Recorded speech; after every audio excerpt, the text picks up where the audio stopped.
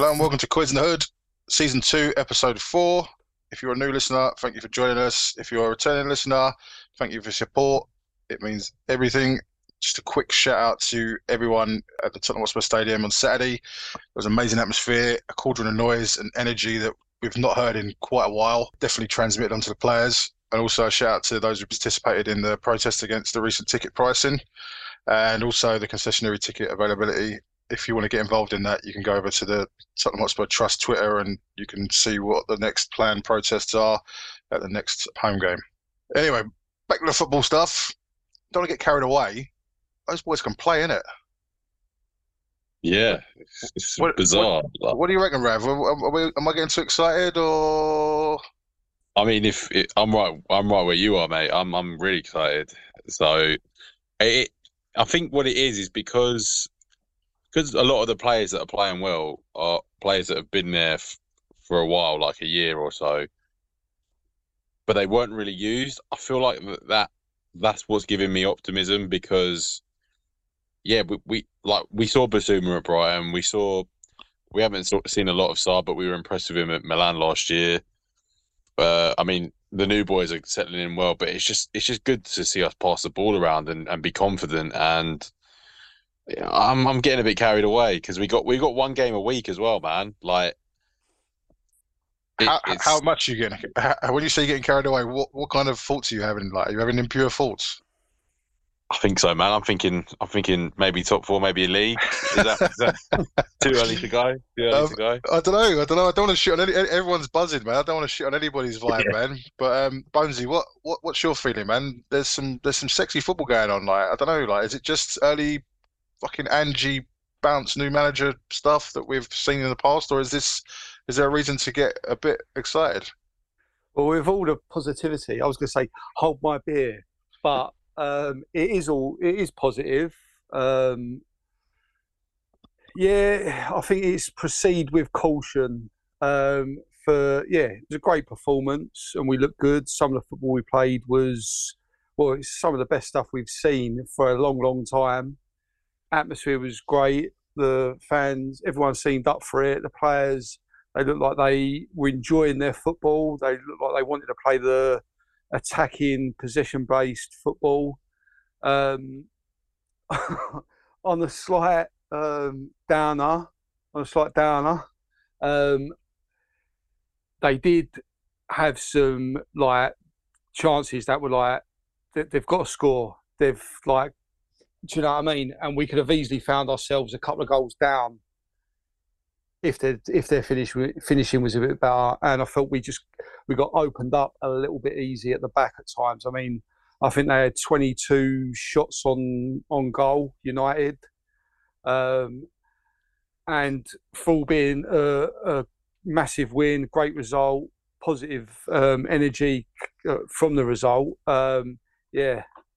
A team like City, or dare I say, fucking Scum, they would have punished us in some of them situations. But good start. Well, as always, Bonesy, you have brought us all crashing back down to earth with that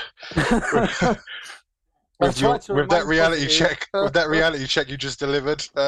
Thanks for that. And on that note, while I should have done it earlier, I will introduce. We have Bones and we have Ravi today. Yeah, just coming back to that, Bones. You've kind of gone in glass half full a bit there. I mean, but I don't want to detract from what you're saying because what you're saying is correct. But I think we'll get to the negatives. And there were some. We'll get to them a little bit later on. I just want to fixate on the positives, and then you can drag us down to your level a bit later. That's all right. It's too early to get dragged back down to that level. It's what I'm here for. It is. Maybe I should have. Yeah, I should have known better. Look, there's a lot of positive performances there. A lot of young players it was hard to pull out a man of the match between Basuma and Sarr for me. I thought both of them were just they just bossed it in whatever they're being told to do. They did it right. I don't think they did too much wrong that I can remember either of them. There were No. some there were some mistakes here and there. The first half, it was you can say Man United edged it. They had a couple of chances. Fernandez Harry's missed that fucking header. Only he knows that. And I mean, after the game, I think he came out and said he thought he was offside. Penalty shout, maybe. I don't know. I mean, I think the referee got it right there, but obviously, I think everyone's going to say that. We're all a bit biased.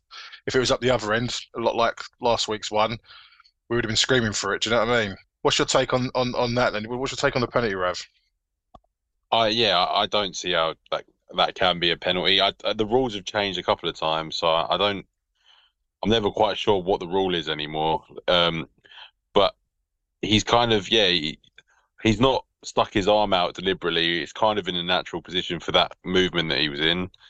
I don't think it was a penalty. And the way that people were moaning about it on social media today, like it should have been a Stonewall penalty, I kind of think we had a better shout of a penalty than they did when Martinez took out Romero.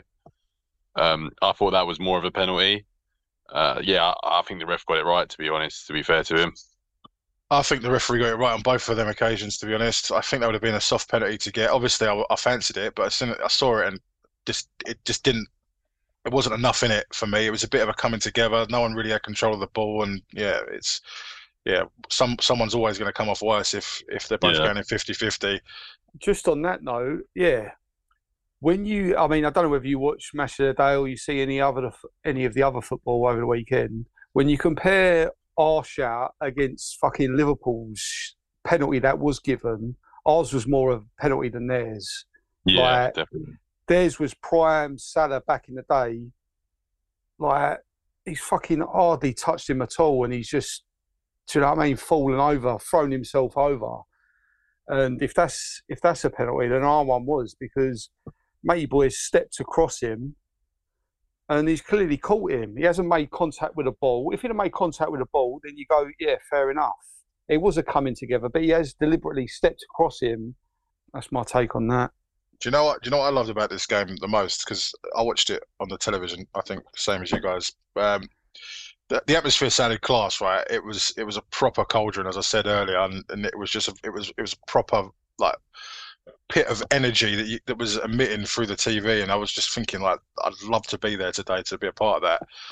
But the best part of it all is the confidence that Gary Neville and even Roy Keane had before the game, and there was a couple of other ex-Man United players / pundit TV personalities that were quite confident that they were going to come and roll us over.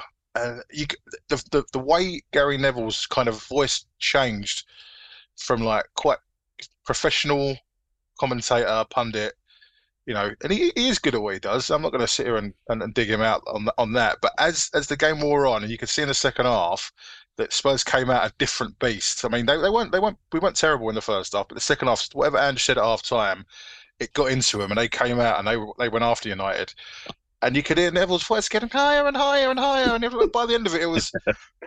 At the end of it, he just went into full Neville meltdown, and everything was, at this moment in time, Manchester United, and it was just plenty of that, and it was lovely to him squirm. But it comes at a price. Whenever Man United lose, the only thing you're going to hear about is Man United. It doesn't matter how well the other team played. Yeah. You might get a few bits. Jamie Redknapp did well to kind of make sure we got our due, but yeah. Neville squirming, and before the season started, he was well confident that Man United were going to be in the mix at the top end of the table. They look shit. They do. They look. Some of their big name players. I mean, is Anthony a big name player? They paid a lot of money for him, but he looked rubbish, bang average. So that was one of the highlights of the game for me. Just hearing Neville squirm that early in the season, and Roy Keane just writing off Man United. He's written off Man United now. Like after that game, it's lovely to see. What were your highlights, Rav? What were your hot takes? Well, I mean, firstly, like, surely Sky can't put Keane and Neville on the same game, because that's all it was. It was poor United. They need to invest. They need to spend money, and I didn't really hear a lot of, like, apart from Redknapp, as you said, a lot of kudos for us, which I think we probably deserve. Like we're not like a Luton beating United, man. Like we're a big six side, and we probably deserve to be talked about in a better way than I think we are sometimes. But But from the they're, game itself, they're not. yeah, go on. Sorry. They're not. Especially if they lose, then they're not impartial reporting or correspondence. They're sick as a parrot. Like when a few of the players went over and spoke about. I think Angie came over. I think Son came over to the pundits area after the game, and they were talking. And I think Andros Townsend was, bigging us up and talking about how impressed he was. Like, Roy Keane didn't even want to speak. And like, how can you? How can he have a contract as a pundit where his job is to give his opinion, and it's just Man United and the new Spurs, and that was pretty much all he offered. They were a disgrace, despicable. He was going, that's their job, and that's his little calling card. Do you know what I mean? Like, I don't want to spend too much time talking about them, but it's crazy that they're pundits and they're contracted to deliver their opinions, and they shouldn't be talking. They shouldn't be anywhere near Man United games, should they? No, but just because we don't want to talk about it for too long, as you said. But like quickly, I noticed like when they started losing, Neville was getting in digs saying Vicario was, he made us wonder save, but he made it look harder than it actually was, and beasting Porro and shit like that. And it's like, you're only saying that because you're pissed off that your team's losing. Like, you're not being professional. You're just taking snipes at Spurs players. But you might as well just turn the volume off and listen to Mark Goldbridge. It's the same kind of level of biasness that you're going to get. It is. Yeah. But yeah, let's move on from Manchester United. But yeah, speaking of the keeper, much better. I actually am surprised at how he kind of grew into the game, and he looked very confident. I think he got about 95% pass accuracy or something, which is what we've lacked for years with unfortunately Hugo not being able to pass the ball. And Udogie again, impressive, amazing. I thought he got booked. I don't think he should have got booked, but other than that, I think he had quite a flawless game, and he looks like he's been playing for us for years. He's mature beyond his years, isn't he? Udogie. Absolutely, yeah. And I actually thought Porro, Neville was getting onto Porro, but I thought Porro actually recovered quite well after a few early sort of jitters. I actually thought he looked quite good, but the defense really impressed me, to be honest. That's where. Because obviously that's been our problem for the last couple of years, and Van de Ven also looks mature beyond his years. So yeah, I think my hot take is our defence actually looks like it can play football, but also do the defensive side as well. I think Angie gives him that confidence. He's saying that I want you to take risks, and sometimes it's not going to come off, but you need to play with that belief in that. Put the ball forward, and you're willing to take the risk. Do you know what I mean? Like I'll be the safety net. I'm telling you to do this. You go and do it, and let the belief build with the success that's going to come with it. Bonesy, what were your hot takes? I think for man of the match, Basuma, Sarr. Like, I think I said when we Sarr got a couple of games last year, I was like, he's going to be a proper player. He's athletic. He's good on the ball, and he's positive on the ball as well. I think the only reason Basuma slightly edges the man of the match is because he played more of the game and Sarr came off. I think it was after 75 minutes. Both very, great performances. Young central midfielders who, bossed Fernandes, bossed their midfield, and like pretty much for 2/3 of the game, run the game. Do you know what I mean? I mean, the confidence of Basuma is something else. Like, there are shades of Dembele there. Like, the way he just drops the shoulder, he's so confident on the ball, and he can just go from left to right. It doesn't matter if he's got someone pressing him. He's supremely confident in his ability to keep hold of the ball. That we've missed that since Musa left. How has Conte not got him in that side over the last season and a half? I think I sort of guessed that, like, because Basuma seems like he plays on instinct, and some of the dribbles and the situations he gets himself out of, are like purely instinctual, and Conte just likes robots in midfield. Like, just do what I say, be where I tell you to be. Because I think Conte said he's struggling. He's struggling with the defensive side or the tactical side. And yeah, I think he got to a stage where Conte was like, probably I didn't ask for this kind of midfielder. I'm not playing him. It probably got to that sort of stage because you know what Conte is like and the stubborn man. And yeah, he's probably shot himself in the foot if he wanted any success of us because he looks like a moron now. Did anyone really get Conte's tactics though? Because I didn't. But yeah, Vicario, he had a great game. He made some great saves. I think Neville was a little bit harsh on him, as you said. So we got Bentancur coming back apparently in less than a month, according to some of the reports today. I think it was in the Standard. Dan Kilpatrick or someone mentioned it. So he could be making a comeback within the next month or so. Where does he fit into this midfield, if he does fit in, and what does he bring? And how excited should we be? Because he was our best midfielder last season. So, what do you think we can expect if we can get him into that midfield, Rev? I mean, to be honest, I like the idea that he's going to have to win his place back because obviously after his injury, he might not be the same player. So we have to kind of bear that in mind. But we also now don't have to rush him. And I like the idea because I think I think Basuma's going to stay where he is as defensive midfielder. And I think it'll be Sarr and Bentancur fighting for that other spot. And I think Skip will be covered for Basuma, hopefully. And yeah, I just think we've got depth now. Somewhere we didn't have any depth really last year in terms of like a sort of number 8 midfielder. We now have 2 good options. And I think if Bentancur comes back as the same player he was, then he's going to take the shirt. But I like the idea of Sarr learning from him and coming in and playing some important minutes as well. So I do think if Bentancur's back, he'll be the main man, I think, and that's exciting because he's probably going to be good at Ange-Ball. I have a feeling. Yeah, Jamie Redknapp said after the game he was talking about Bentancur and saying that when he comes back, it's going to lift this midfield again.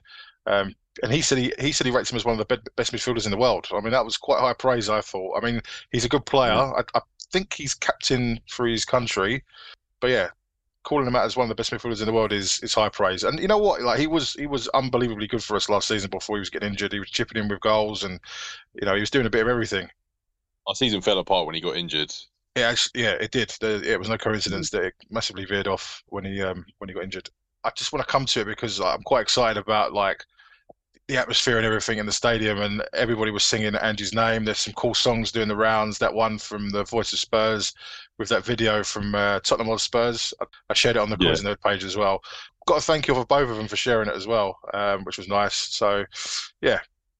Angie says he's not comfortable with the kind of like singing his name and all that kind of fanfare that's coming at the moment with the excitement of the way we're playing. But I'm sure he does know, but we've been starved of like this type of football, and I dare I say it, swashbuckling football at times. We've been starved of this for a fucking long time. Do you know what I mean? And that's. I don't know whether he kind of understands where everybody is properly excited to see Spurs play good football again, and even if it comes with a price of shipping some goals here and there. And you know what? I don't think any of us called 2-0 when we predicted the scoreline last week. I don't think any of us predicted we'd get a clean sheet. As Luke said earlier, on another day we probably wouldn't have done. But yeah, like, what do you make of like the atmosphere? Like, it's a massive contrast to what was going on last year, isn't it? Especially towards the end of the season. There was quite a lot of toxicity in the stadium. Bones, what's your feeling around? You've seen the videos. You must have seen all the stuff on social media. Like, how does that make you feel about how you view Spurs at the moment? Going from Angie's point of view, I'd imagine that the reason he doesn't feel comfortable because he's only been in the door 5 minutes, and I think it is a lot to do with what you've just said about the fact that we've had this very sort of defensive-minded, tactical, boring, unattractive football for like 3-4 years. So this new style that's exciting, we're straight on, praising the manager. I think for him, he's probably like he's just edging on the side of caution, where it's like, well, yeah, let's not run before we can walk, because there are going to be some downs coming up, no doubt, because we're still trying to implement his system, still getting used to it. So I think he's just edging on the side of caution, but it's always better to have the fans with you enjoying watching a game, because it makes it easier for them to be vocal with it if they're enjoying the game. How much of it do you think is just is that new manager bounce, and how much of it do you think is? Yeah, it could be that. It could be that, because we had, I mean, after when Nuno took over and we beat fucking City 1-0, do you know what I mean? The place was rocking on the opening day of the season. Do you know what I mean? So it might be a little bit of that. This feels a little bit different than that, doesn't it? There's something else going on here that's you can feel it. It is tangible. Like coming back to Basuma, like I can't get my head round. Conte didn't fancy him, and Conte was vocal about players that he wanted and players that were club signings, and this guy, like, he looks like world class to me. Like, I'm not just getting carried away there. There's not many Premier League midfielders that can do what he was doing in the last couple of games, and he's just like you say, he's kind of in the moment the way he plays, isn't it? He reacts to what is happening in that moment, and it's probably quite a lot of it is instinctual, as Moussa Dembele was. But he deals with it, and you can see that no one really wants to go near him, because for want of giving away a free kick or getting mugged off, because he's just going to glide past them or just drop the shoulder and breeze past them. But we've got a bargain there, haven't we? Like, I think we paid 25 million for him. 25 million pounds. I mean, I don't know how that was kind of negotiated or what the terms were or what he had on his contract previously, but like, I'm excited there. I mean, that's a proper baller, and one we've been missing. And you throw Maddison into the mix, and we'll talk about Maddison as well. Maddison, what a player he is as well. Like, he's able to, he makes the right decisions as well, doesn't he? Like, Maddison. Yeah. He's kind of he is press resistant as well. Basuma's a press resistant player, but he always seems to make the right pass, Maddison, as well. What was your feelings on Maddison, Rev? I was thinking back to, well, we were linked with him last year, and I think we were all a bit lukewarm on him, and I guess I don't know. I watched Leicester quite a bit, and he did look good, but from what it has been 2 games and the pre-season friendlies, but from what I've seen of him so far, he's probably what we've been missing since Eriksen left, and it's just you can give him the ball, he's going to make the right decision. He's not going to pass it to the opposition.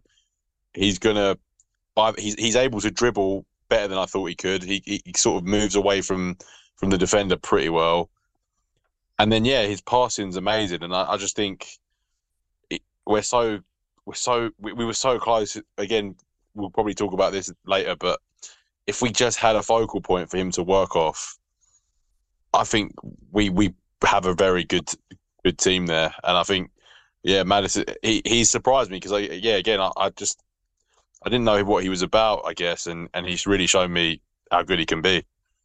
Yeah, he wants to be involved in the the attack. He wants to be the assister, but he was dropping deep and collecting the ball as well. He was sometimes as deep as Basuma was, where he was picking the ball up, and he wants to be involved in getting the ball forward and into the attacking players as quick as possible.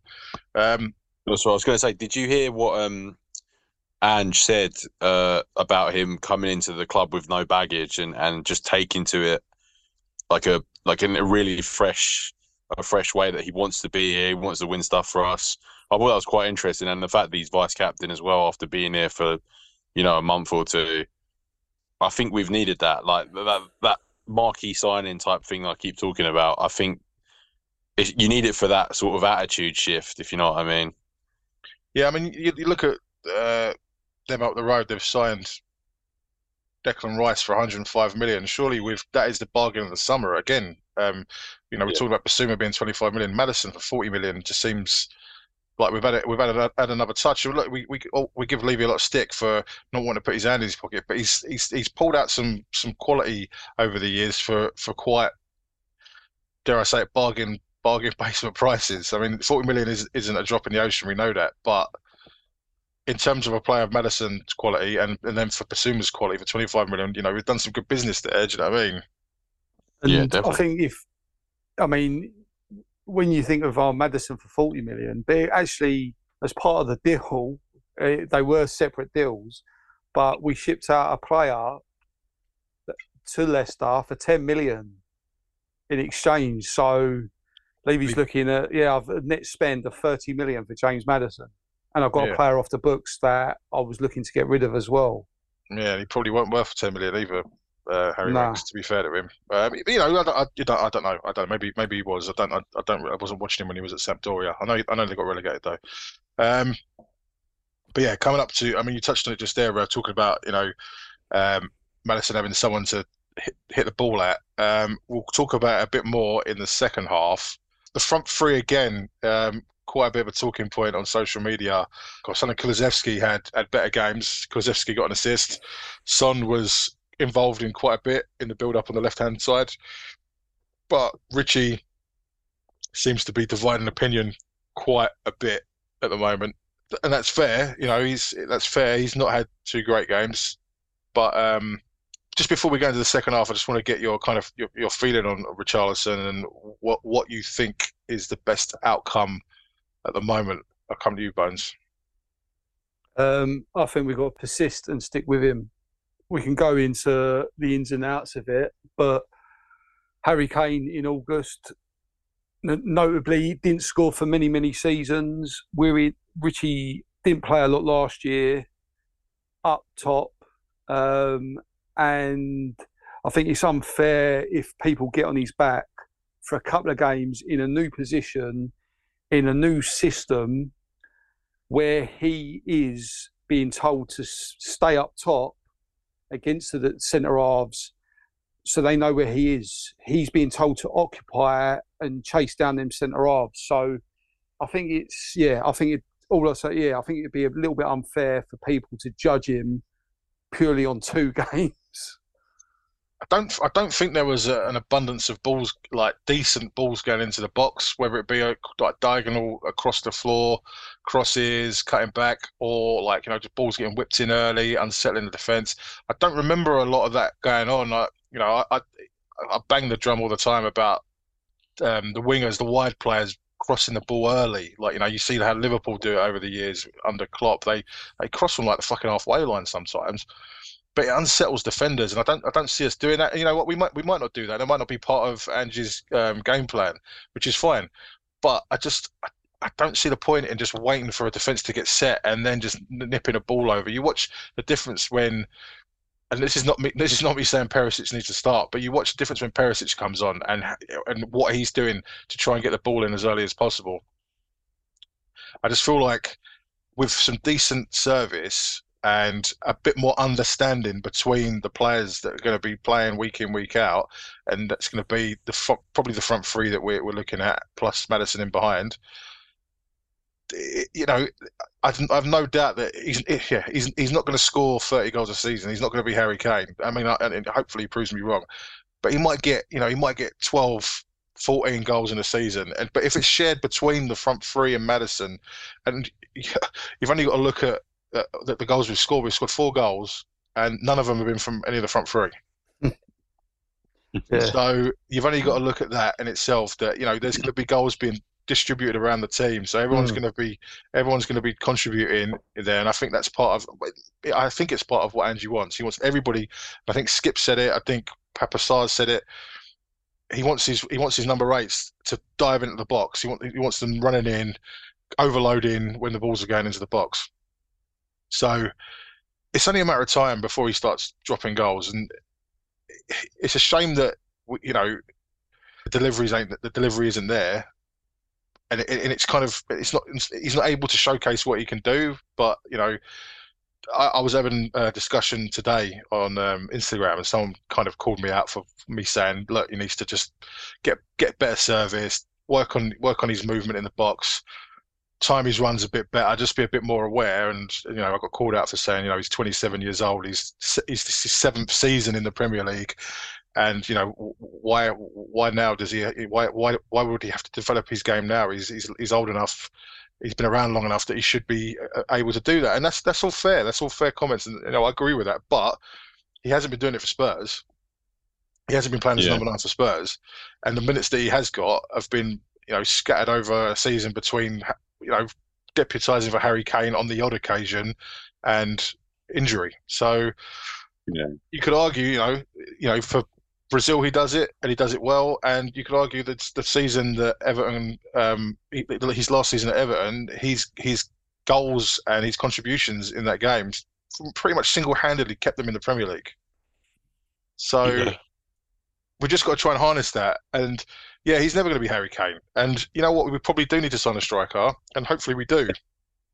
But I don't think we need to be going balls in for £80 million on a crazy signing. Do you know what I mean? I don't know who we're being linked with now. It's all got a bit cold with that Gift Orban, hasn't it? I don't know if there's any more talk about him. But as long as it ain't Lukaku, I don't give a shit. Yeah. I think we do need if that Veliz isn't going to play, then we do need another striker, and Orban's young and fits the profile. But whether it's him or not, like, part of the problem I think we might have to start, and I think it might happen over the season, that we have to make Son a striker, because I think Richie, they're both similar kind of goal scorers. I think where they want the ball, they don't dribble, they don't create, like, they don't cross. They just kind of want to get in the box and finish. And I think Son will play wherever you tell him to play, because he's that good a guy. But I do think at the end of the game, when Richie came off and Perisic came on, I think it was quite telling that Perisic was the winger and Son went into the middle. Yeah, because I don't think that like is. No, they're not going to create for each other, basically, is my point. And I think that's going to be an issue going forward. I don't think you can have both of them on the pitch, like, because, again, I remember when Son had a few chances where he just cut inside into the box and he shot, and I think Richie was kind of like, he just couldn't, they just got in each other's way, basically, is what I'm trying to say. And I do think that could be a problem going forward. All right, well, we'll talk a bit more about the Richie thing and potential signings that we can get to, push him and hopefully compete for that place in the second half of the pod. And I'll see you guys in a bit. North London is ours. Welcome back to part 2 of season 2, episode 4 of Coys in the Hood. Just before the break, we were talking about Richarlison. I've just pulled up this... basically his response to, like, the criticism that he's been getting in the fact that he hasn't been scoring. During the training, I've been scoring goals. I think it's a matter of time for the goals. I think the fans have to be a little patient. It's not easy to replace an idol like Harry Kane, like it or not. A match in which I don't score a goal, they're going to miss him. He is a guy who scored more than 200 goals for the club. It is taking that as an example and trying to score as many goals as possible in a Tottenham shirt. For sure, that is why Tottenham paid dearly for me. That is why they put me here. Now it's up to me. I have a job to do. I know my responsibility. And then they asked him about, like, why he was, throwing a bit of a tantrum when he got substituted. It was more with myself, because I didn't get any ball there to shoot. I have to receive the ball. I have to be close to the goal. I didn't receive any ball there. So I was more upset about that. It wasn't for the substitution or anything. So he knows. He knows he's under a bit of pressure.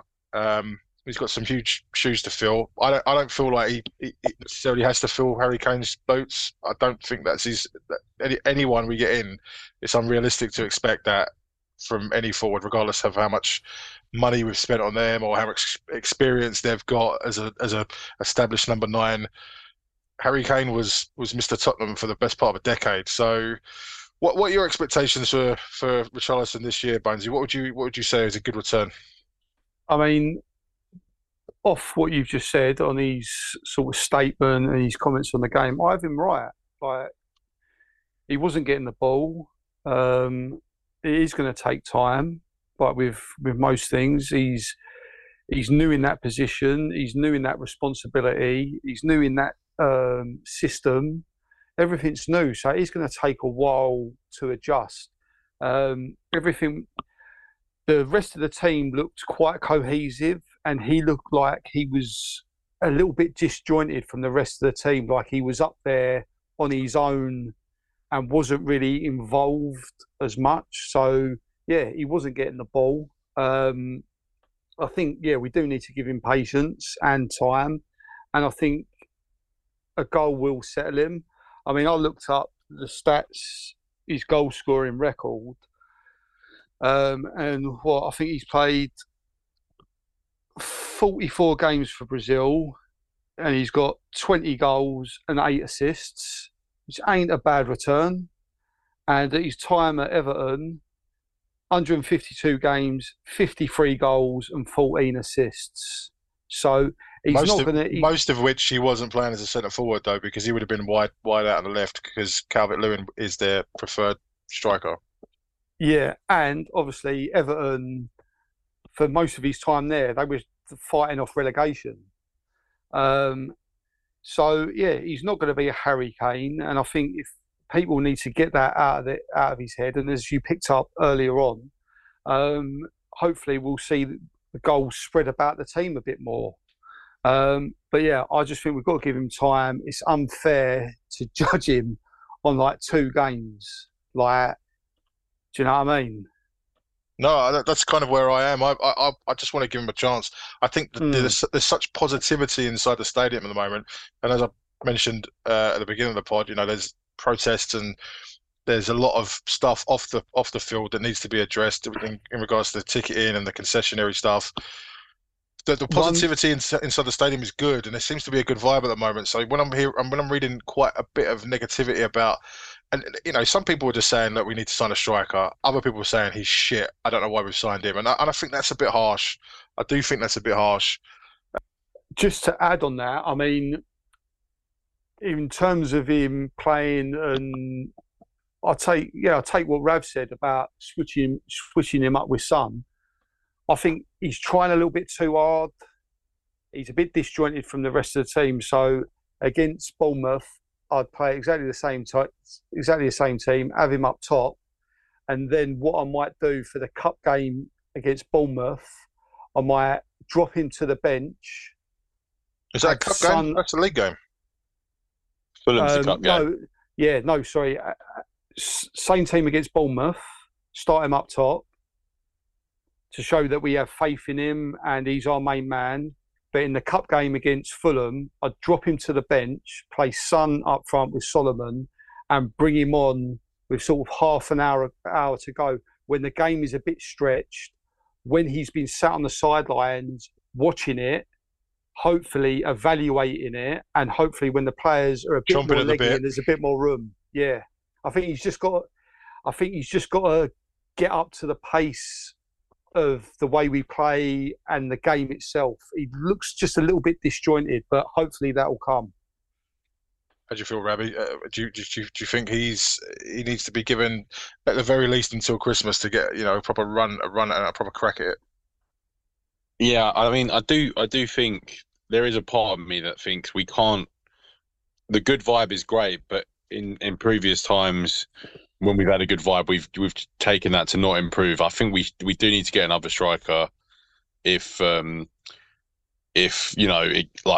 Villiers isn't going to play, as Ange said. But I do think that he's got to have a run in the team. Like, these things take time to click, and you got to think Kulu and Son are used to playing with Kane. They haven't played with him up front. He's been sort of shifted out to the wing to kind of accommodate Harry Kane last year, and he kind of barely played there. So he's got to have till Christmas. And I'm going to be honest, I'm probably a bit skeptical of him. I kind of didn't want him at the time, but I can't fault his attitude. Like, I think he's going to try his best. Your unpopular opinion on last season's episode where we did the unpopular opinions, you said you thought Richarlison was shit. I did. I mean, I've got to kind of stand by it. You did say it. Yeah. I've never watched him and thought, oh wow, what a striker! I don't know what happens for Brazil where he looks amazing. I think it might be the players around him. I'm not sure. But you know what? I did. He is shit, like in my opinion. That's deep. But he's got it is deep, but he's got to prove me wrong, and I want him to. And his attitude is you can't fault it. He's going to keep trying, and that might come good for us anyway. Like if he's occupying a defender and Son can get in more, that's what we need. Like as you said, we need to share the goals around as well. That's quite important. So you'd be all for like, you'd be all for bringing in another striker. Like, how hard would you go on that striker search? Would you be looking to throw quite a bit of our remaining budget at it, or just try and bring in Gift Orban for they're looking at 25 million is what was touted last week? Whether that's a load of shit or whether there's any truth in it, I don't know.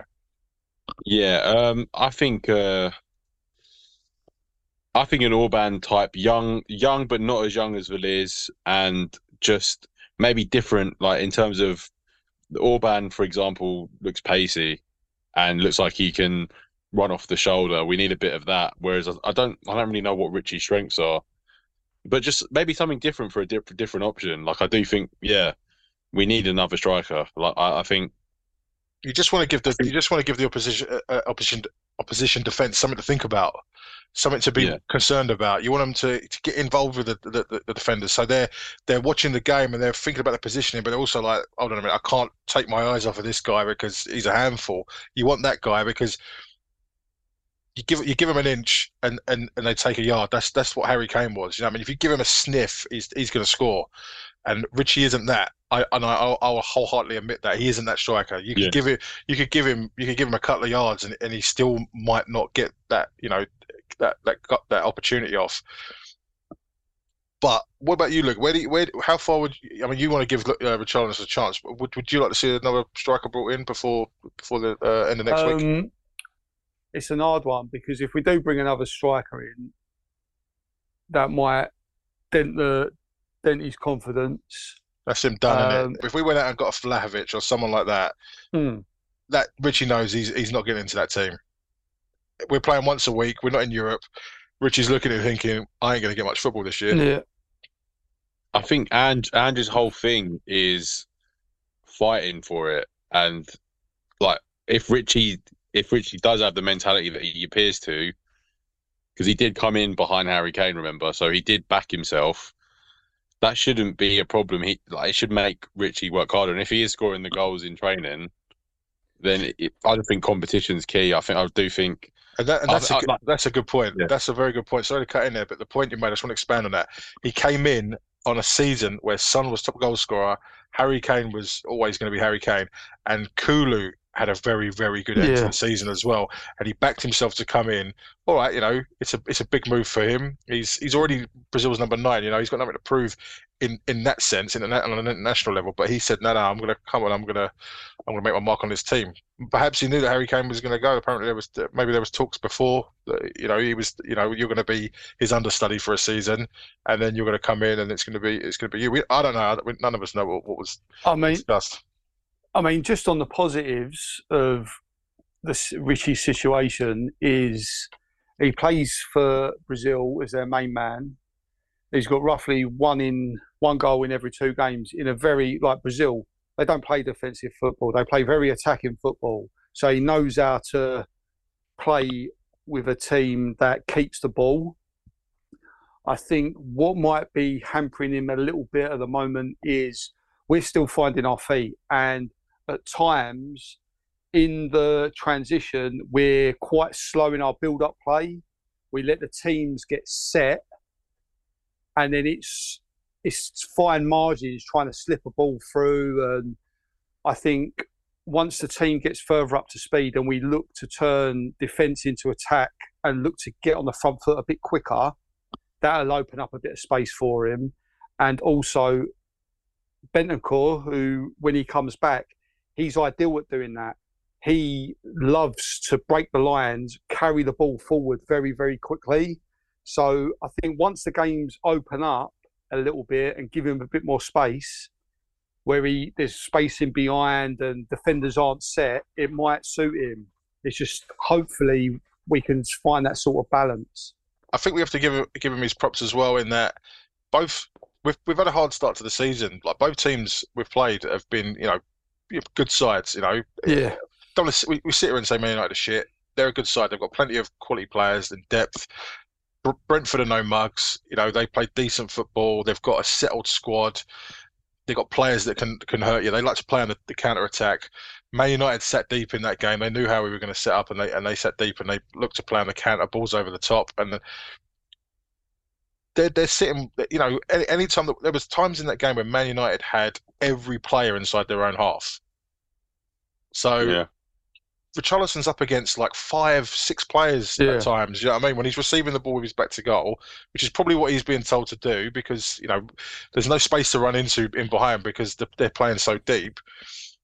It's crowded, and you can see some of the intricate passing that we did in the second half when we was on top of them. It was beautiful to watch, but it was so congested, and Man United was so scared to just even. There was a run where Son kind of cut in, and he nearly got his shot off, and I think Luke Shaw put a block in. But it was so intricate in there. Do you know what I mean? And I think Richarlison was crying out for it. He had a bit of space, and he was like, "What the fuck, man? You could have just rolled it into me, and I could have just levered it."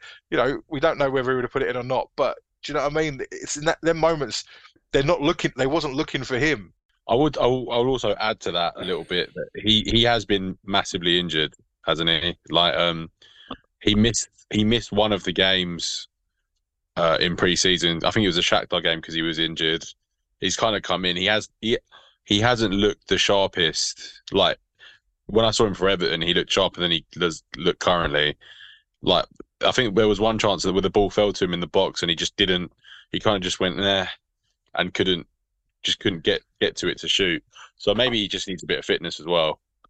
It's early doors. I mean, just to quickly add on that, and add on what you were saying, Mark. The movements that we made in the final third, like for the whole game, Richie's being asked, stick up top, you occupy the defenders, you keep them busy, like huffing and puffing, putting them under pressure. But the whole time he's playing with pretty much his back to goal. All the movements that we made and all the through balls come from either Bissouma, Udogie, Son, a give and go, breaking the lines rather than them being just stood up with their back to goal. It was all about the movement. But at the moment, he's being told he's the main man. He's the furthest guy forward. He's got to occupy those positions. I mean, at the end of the day, we beat Man U 2-0 at home, which we haven't done in the new stadium, I don't think. We've got 4 points out of 3 games, 4 points out of 2 games. We're still in the FA Cup. We're still in the League Cup. If we'd have lost these games, then I still think it would have been harsh pointing the finger at Richie. But come on, we've won these games. Richie's been a part of that, and we've won these games. And sometimes you don't believe a striker when he says it. It's all about the team. But the team won. So, yeah, a striker wants to score, but the team won. And that is the main objective of a game of football. Okay, let's move on from Richie. There was quite a bit of news going around. Maddison left the stadium after the game on crutches with a boot on. Is there anything else been made of that since then? I know he was having a scan today, but I don't know if anything's been put out since then. I've only seen the scan news. I haven't seen anything. Apparently, it was all precautionary. And it's just we're waiting to see. And I've got to say, with our medical staff, like a little precautionary thing turns into he's out for the season. So I am a bit worried about that, to be totally honest. Do you not think Gio could come in and do a job in that position? I was quite impressed with his link up with Richarlison in pre-season. Maybe that could be something that they could try out if it is an issue at the weekend. But perhaps Gio could get a start because Ange did say in when he was with the pundits on the after the game on Saturday, he did say that he's just looking at the players at the moment. He wants to give everybody a chance. He didn't drop Skip and Real for any other reason than he wants to give the players a run at it. He wants to see who can do, who's up to it in the way he wants to play. So, but perhaps Gio can get his moment to kind of a bit of a renaissance for Lo Celso. Yeah, I wanted him to come on actually, just to get a little cameo against United, and just to keep the ball and see, because I couldn't really tell you what he was good at before. Like at Villarreal, he looked like he was a really good creative midfielder. But I think something with Jose and Conte, he just looked really leggy and couldn't hack the Premier League.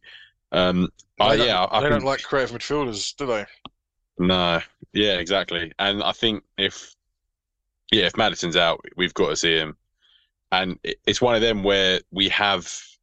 I don't know. When does the window shut? Like Next Wednesday, I think. next Thursday. Wednesday.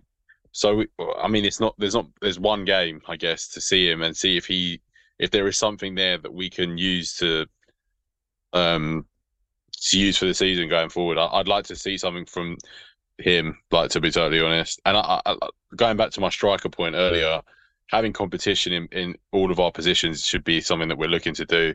100%. We've got to keep. If we haven't got a like for like replacement for Madison, we have to keep Giovanni Lo Celso because he's the only player that can operate in my opinion, can operate in an attacking midfielder, have that creative eye for a pass. He does it for Argentina. They were kind of like they were gutted when he missed the World Cup. All right, they went on to win it. They didn't miss him that much, but it was a whole big thing about him not being able to make the World Cup because behind Messi and one or two others, he's seen as part of, in the build up to the last World Cup. He's seen as one of their main creators. He hasn't done it for us. I mean, I'm not going to sit here and blow smoke up his arse. I haven't seen it. He's had a couple of half decent performances for Spurs. In Europa League, he got a goal against City in one of the games we beat them in the Premier League. I think he came on as a sub and scored. I can't remember what game it was, but yeah, I think give him a shout. He looked good in pre-season. I was quite impressed with him. He scored a few goals, got a couple of assists, and he was kind of second choice a lot of the time to Madison. So yeah, hopefully there's some good news come out on the back of that injury, and it is just precaution. Coming back to Ange, so just a quick question, Bonesy, what are you rating Angie out of 10 so far, mate? Mate, he's everyone's mate. He is. I'd say at the moment 9 out of 10. 9 out of 10. The only sort of dip that the reason that it's not 10 out of 10 so far, I'd say, is for that bit of the speech that he gave when he was appointing the new captain. There's a little bit of waffle, went on a little bit, but apart from that, 9 out of 10. I think he's done a great job since he's been in. You didn't rate that then, Bones? It was good, but I just think it went on a little bit. Yeah, that's fair. Yeah. What about you, Rav? How are you rating Ange out of 10 so far? Well, I've got a kind of question to fire back at you guys. Have we ever had a manager that we've taken to this quickly? Because I think so. I missed the Yo era basically. My first manager was Ramos, and I think about all the managers we've had, like Redknapp, even Poch. I don't think we took to straight away, and I know he's a snake now, but Redknapp maybe or AVB I took to, but I don't think the fan base did. The way he's kind of galvanized the fans and created that atmosphere on Saturday tells me it's a 10 out of 10 because of where we were before. Like, we were so miserable, and he says the right things all the time. For me, he made the correct choice with the captaincy, in my opinion. I think that was inspired to put Romero and Maddison as vice captains. I thought that was a really good choice. And yeah, just good football. Like, I can't really fault him. And yeah, I don't think I've seen us take to a manager in this way. Like, I just, maybe Yol was like that. I don't know. I think it comes, but we spoke about it last season, and I think it was a question that I said, would you go back in time and wind the clocks back and go back to when we was at peak Poch, where we was just blowing teams away every week? It was a formality. It wasn't a question whether we'd win or not. It was a formality. We knew. I remember going to the games. I remember going to the pub and watching games, and it was just total calmness. in any game we played, there was a period like the last season at White Hart Lane, maybe the season before, a little bit of the Wembley kind of period, where it was just there's no way we're not going to win this game. Even if they sit back and they sit deep, we're going to score. We're going to break them down. We'll get a goal, even if it's in the last minute. And I asked the question whether you would give up this boring, fucking insipid, fucking soulless football that we were playing. That we was told it's definitely gonna get you trophies. When Mourinho was brought in, he's a serial winner, and then Conte was brought in. You're guaranteed it's not always gonna be good to watch. It's gonna be problematic at times and chaotic, but you're gonna guarantee trophies. Now 3 years later, there was no trophies, and we had to watch some of the shittest football that I can ever remember watching. So the question was, would you trade trophies and shit football, a League Cup, and just dire football for just watching us blow teams away every week? When you was happy watching football and you had that, you go and watch a game of football and you know the atmosphere is going to be good. The whole day is great. You know you're going to meet your friends to go and watch the game, whether you're going up to the lane and watching it, or whether you're going to the pub and you meet your mates down there to watch it. Everything about it was a vibe, man. And I remember just walking down the street every day, just loving Sporting Spurs, because it was just like I've waited my whole life for this, man. And I'm like nearly 40, and I never had it. Like we had some good periods under Redknapp. Yale was beautiful. Like it was, that was the first proper when we started looking like a proper good side. Yeah, and there was moments under Ramos. Yeah, we won a cup, and Redknapp was brilliant. At times, absolutely brilliant. But Peak Poch was like, it was everything I wanted. Champions League consistently, just league, mate. When did you ever think you'd see Spurs finish second in the league ever? Yeah. When did you ever think you'd see that? Like, it was fantasy stuff. It was crazy. But would you trade it exactly that? But that moment, the last season at White Hart Lane, I'm beaten at home all year. I would definitely for a League Cup, and insipid, sour tasting shit sandwich, fucking Conte ball.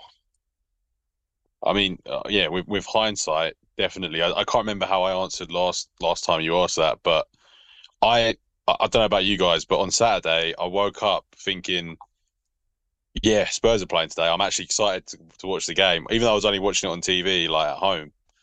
I was buzzing to see us play football, and I can't lie. Under Jose, Nuno, and Conte, it was just because it's almost like their systems, and I don't know if Nuno even had a system, like if you could call it that, but it was just almost like their systems weren't working either, and we were just watching shit football, like, and nervy football. Like our players were just nervous all the time. They don't want to play that way. They don't want to play that way. They've come through all their their academies and youth development, and they've come through all that stuff. And there's not one academy in the country, I'm sure of it, that's teaching to play football that way. No, definitely not. Sit deep, release the ball for 85 minutes of the game and play on the counter attack. There's no one coaching teams to play that way for 90 minutes. No, but nowhere in the country. Probably nowhere in Europe. Maybe in Italy. Sorry, they are out there. But yeah. Sorry, Raf. Yeah. No. Yeah, you're absolutely right. And yeah, and now, like, for me, I think it is 2 games in. We could leak 4 goals next game. Like, touch wood, hopefully we don't. But the system will come unstuck at some point. It's not going to be perfect the whole time, but I am preferring that, and I'm looking forward to the games, knowing that we might win 4-3 against Bournemouth, and it's better than like drawing 0-0 and then 90th minute we finally get a winner in the way we were on the Conte. It just wasn't fun. Like it really wasn't fun, and I can't stress how much I'm excited to watch football now. Like it's such a profound change. It is. I'm so excited to watch the Bournemouth game. I've just found out that I was supposed to be working on Saturday, and it might be cancelled. So I'm quite excited about that, because now I'm definitely going to be watching it. But it was looking for. I say so now. It's looking forward to seeing play again. We're going to go to Bournemouth. We're going to give it to them. We might win. We might lose. But we're going to go there and we're going to have a go at them. And that's exciting to me. Before it was like, you wanted the game to come quickly because it was so shy at what you just watched. If you've lost as well, you've been turned over at home to Aston Villa or some crap like that. You want the next game to come around as soon as possible because you're just like, well, we need to get some points on the board. This can't get any worse. So do you know what I mean? It's a different kind of wanting to get the games to tip up. Just on like, not to rain on the parade, but You've already done that. Don't you think though at the back end of Conte's first season, when we qualified for the Champions League, that there was we built up a bit of a momentum, and we looked like a bit of a fucking beast. Like, it's like we're gonna beat you. You give us a fucking sniff, and we're gonna punish you, and we did. And I think we rolled over fucking Leeds, Norwich to secure Champions League. When we beat Arsenal at the Lane, I backed Conte all the way, and I don't think he was given his tools to do his job by Daniel Levy. You're right. The last season it was dog shit. It was like, I think Conte looked like he'd lost a bit of faith and he wanted out, and I think the players had enough of it. But for a brief moment, the back end of Conte's first season, for me, there was a belief that this is a different Tottenham. We're going to be ugly. We're going to be like nasty. We're going to be physical, and we're going to punish her. Do you know what I mean? Like, by hook or by crook, we're going to punish her, and you might be attacking our goal, and then all of a sudden 5 passes, and we've got the ball in the back of your net, and we've done that. So yeah, just to rain on the parade, but yeah. When Conte was there, I backed him. I wanted to support him and see him getting backed by Levy and bring the players he wanted him. But Richarlison was a Conte signing apparently. It was Conte that wanted him, and that is backed in my opinion. If he wanted him and we've gone out and paid 60 odd million for him, I think that is showing a bit of back into the manager. But yeah, he wanted Bastoni, and there was a couple of other players he wanted that he didn't get. Didn't get centre off. No, he didn't. Just want to move on from that talk quickly. We've only got a few minutes. Well, I'd say we've got a little bit of time left, but there's a couple of things I want to just quickly talk about before we wrap up. The Jan Vertonghen retweet was quite funny. What did you make of that, Rav? Just for context, there was a tweet parring Chelsea for losing to 10-man West Ham last night, and Jan Vertonghen retweeted it, just saying Pochettino, losing to West Ham, blah blah blah. What do you make of that? Is it just a bit of banter, or do you think there's a bit more in that? Because apparently there is. I think, we did talk about it a little bit, and I think there's a pointed like he, Jan probably. I mean, I sort of look back at that time, and I just think the whole squad was disillusioned by the end of that snake, and I think, I reckon the whole team, because I remember Toby sort of saying he had a bit of beef with him as well, and he did admit eventually that, like, Pochettino said, "You're finished, like, go away," and he was actually right. Yeah, pretty much. Yeah. The story goes, allegedly, there was a falling out between some of the playing staff and the coaching staff when Harry Kane came back from injury in the mid part of the season leading up to the Champions League final, in the middle part of the season, where we were still in a title race. We were still 3 or 4 points within the top of the table with City and Liverpool, if I'm not mistaken. And Harry Kane had been injured quite a bit that season. I think he picked up 2 ankle injuries that season, and he was out for a couple of months, and then a couple of months again a little bit later on. And in his absence, the team managed, adequately. I think Son, Mora, I don't know who else was playing in that time. It would have been Llorente, Dele Alli, were all handling, distributing the goals between themselves quite well, and we were playing well. More importantly, we were playing really well. And it was against Burnley away. It was Harry's first game back from injury, and he was put back in the team, and we played very, very poorly considering how well we had been playing, and we ended up losing the game. And we kind of, from being 2 or 3 points to within touching distance of the top of the table, I think we pretty much nosedived from that point onwards, and I think we ended up finishing outside the top 4. Is I think that we got fourth on the last day. Like Yeah. was it? we, All right, okay. yeah. And then the second instance was when Mora was dropped for the Champions League final. There was a bit of a shitstorm brewed up there. But apparently that's a thing that happened, and Jan Vertonghen and Pochettino fell out, and allegedly. I don't know how much truth there is in that. Maybe someone will come out and clarify it. Just thought it was funny. I just thought it was funny that Jan come out and called him out. But the interesting thing about this, like, we have to wrap it up quickly, is that, is it only now that we're realizing that Pochettino is just a massive shitbag? We've seen him go to Chelsea, and then this, you hear these stories going around. Bonesy's shaking his head. You don't want to hear it. I'm going to come to you, Bonesy. No. Yeah, I want to hear. I want to hear Bones' take. Is Poch not a shitbag? Just a massive shithouse? Didn't you take any pleasure in him losing yesterday to West Ham? No, no, absolutely not. He's not a shitbag. I don't believe he is a snake. Daniel Levy had plenty of opportunity to give him a call and say, "Do you know what I mean? Will you help us out? Do you fancy money another go?" Didn't get the call. What's he meant to do?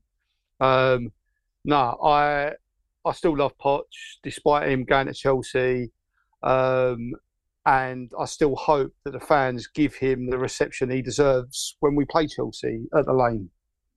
That's my feelings on it. I would say that I don't love Poch. I look kindly upon the time that we spent together. Like an ex-girlfriend, I've moved on, you've moved on. I'm going to remember the good times.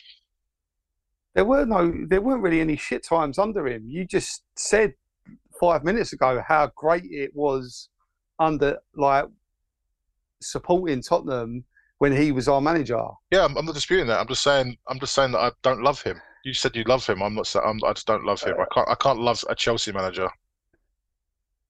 You're not loving Chelsea. It's him, like, and what he done for us as a club. Do you know what I mean? Like you said, who would have thought that we'd have been playing, what was it, 4 or 5 straight seasons in the Champions League, finishing second and third in the league? Do you know what I mean? He's for me, he's still a hero. He's still a hero at Tottenham. Go on, Rev. Go on. I'm with you, Mark. Man, it's just seeing him in that dugout. Like there are little parts of me. I guess I'm in the middle, because there are little parts of me that's like, oh, actually, does he really want to do well there? He changed the dugout at Chelsea, so he's now made the home dugout the away dugout, and part of me was like, is that because he can't bring himself to be in the home dugout at Chelsea? Like, are there little things? But yeah, I can't say I love him anymore, man. It's just seeing him, like, do press conferences for them, and yeah, it's too. I would never boo him, but yeah, I think look fondly at the time we had and just move on. Yeah. I thought I was with you, Bones, until I saw him celebrate the goal against Liverpool, and I was like, "Ooh, no, I don't like that. Don't like that. Doesn't sit right with me." It's just changed everything. It's good. It's not for us all to agree on shit. It's good to have different opinions and see where it takes us. We are very close to the end. I just want to kind of ask some quick fire questions. I don't want to dive into it. I just want to fucking know what your predictions are, and the other one is, yeah, and how you feel about this other question I'm going to ask. That's going to be the last question, I think. I'm going to come to Bournemouth quickly. So we've got Bournemouth the weekend. Score predictions, Rev. What do you reckon? 2-0 Spurs. Fucking A. Bonesy, what do you reckon? 2 or 3-1. To Spurs. Yeah. Yeah, I'm going to go with 2-1. I think I think we'll concede. I think we can't keep conceding chances, as Bonesy said earlier, without giving some goals away at some point. But yeah, I think we'll win. I think we'll create enough. I think we just have a bit too much from. Who's their manager at the moment? That the Spanish guy, I can't Indonai or something like that.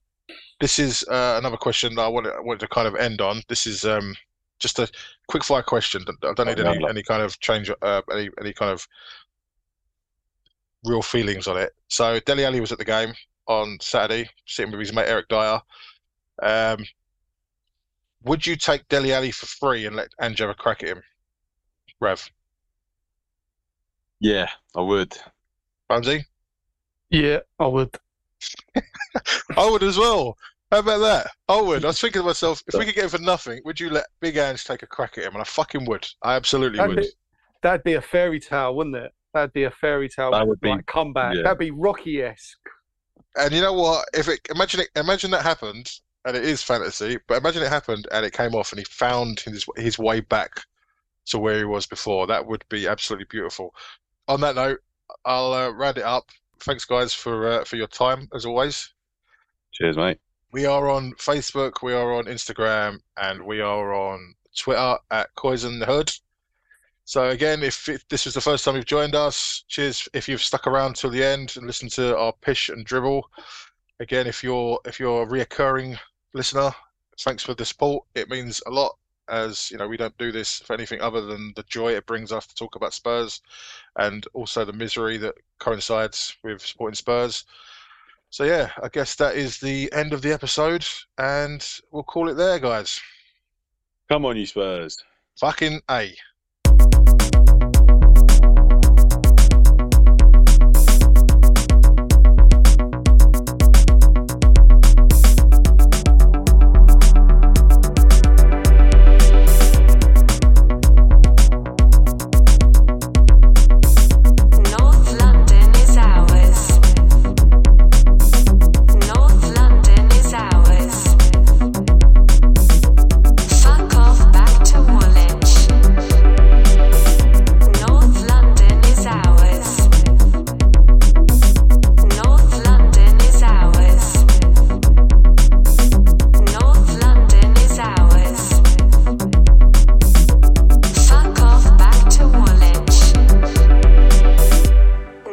London is ours.